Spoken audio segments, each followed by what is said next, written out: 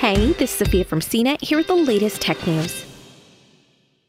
A Food and Drug Administration Advisory Committee meeting voted against recommending the Pfizer booster shot for the general public.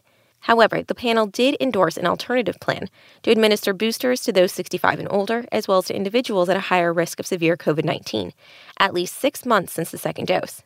The move was a rejection of the White House's pledge to deliver vaccine booster shots universally as early as next week. If you've been fully vaccinated with Pfizer's BioNTech vaccine, that means you can only get a booster shot now if you fall into the category of high risk. The FDA gave its full approval to Pfizer's 2-dose vaccine in August and had already authorized a third Pfizer or Moderna dose for certain people with compromised immune systems.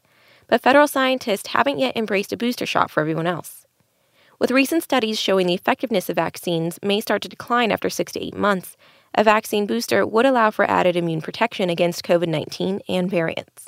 This week, the government said it's been working with state and local health officials and other partners to assist with transparency and planning a more widespread booster rollout.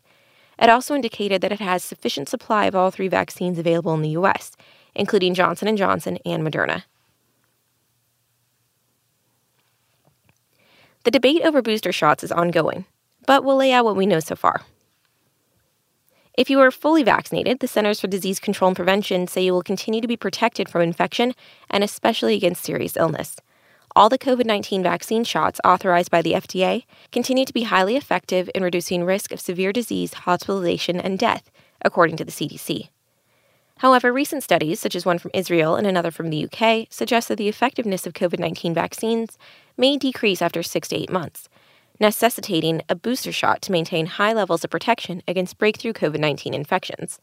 This week, Pfizer released data from its application to the FDA, arguing that immunity wanes over time and that administering boosters is a way to get ahead of the curve and contain the pandemic. Pfizer also presented what it considers proof that a booster will be safe and effective for the majority of adults.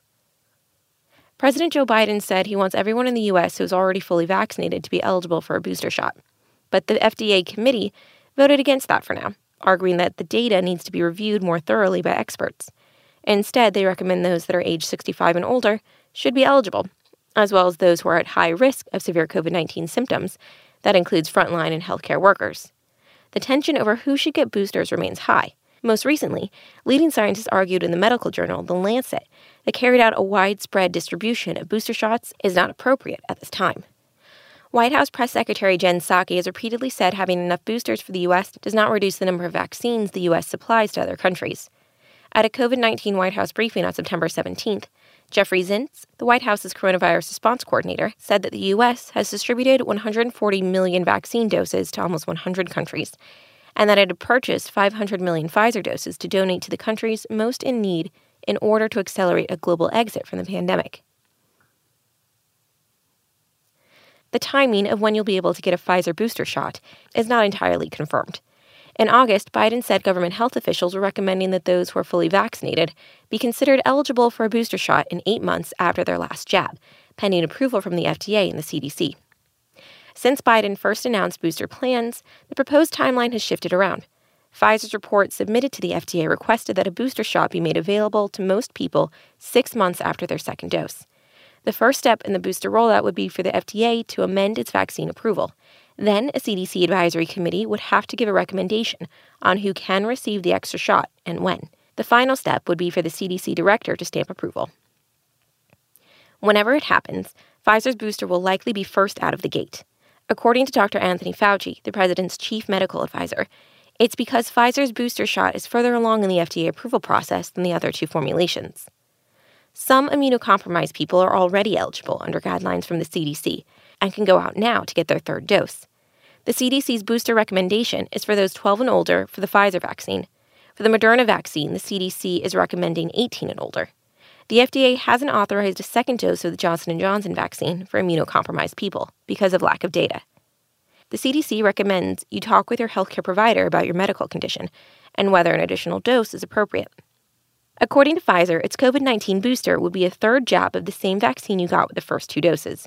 Separately, Pfizer is working with its partner BioNTech on a version of the COVID-19 vaccine that targets the Delta variant.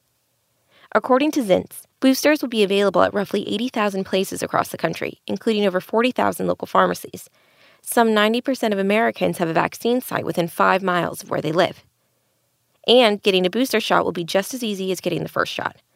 The booster shot will also be free. You can check out vaccines.gov to see which vaccines are available where, or call 800-232-0233 for vaccine information. For more of the latest tech news, visit cnet.com.